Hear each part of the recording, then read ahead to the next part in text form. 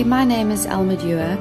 I'm a huge fan of so many books, but today I'm going to be reading from The Language of Flowers, Flight Behavior, and an excerpt from a magazine article. The Language of Flowers by Vanessa Diffenbaugh, Chapter 1. For 8 years I dreamed of fire. Trees ignited as I passed them, oceans burned.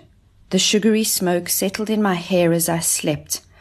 The scent like a cloud left on my pillow as I rose.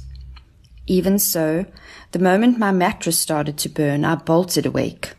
The sharp chemical smell was nothing like the hazy syrup of my dreams. The two were as different as Carolina and Indian jasmine. Separation and attachment. They could not be confused. Flight Behavior by Barbara Kingsolver. Chapter 1. The Measure of a Man.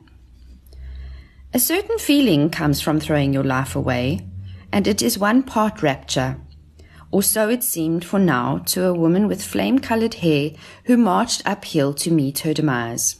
She knew what a rash thought that was, how this thrill would not stack up in the long run against shame and disgrace, losses that would surely infect her children. She could see the veil of contempt that would cloud their tender years in a town where everyone knew them. A Rural Idyll by Rob Penn. I long for the arrival of spring each year. I long for the first daffodil, the first cutting of the grass, and the first liquid trill of a skylark on the moor behind my house. I long to ride my bicycle into town in a t-shirt. I long to see the first yellow catkins on hazel branches. I long to hear the first lamb bleating and to walk the dogs because I want to, not because I have to.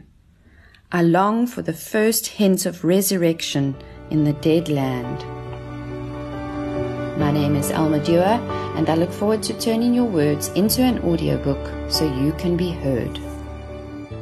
You've been listening to another production from Solid Gold Podcasts.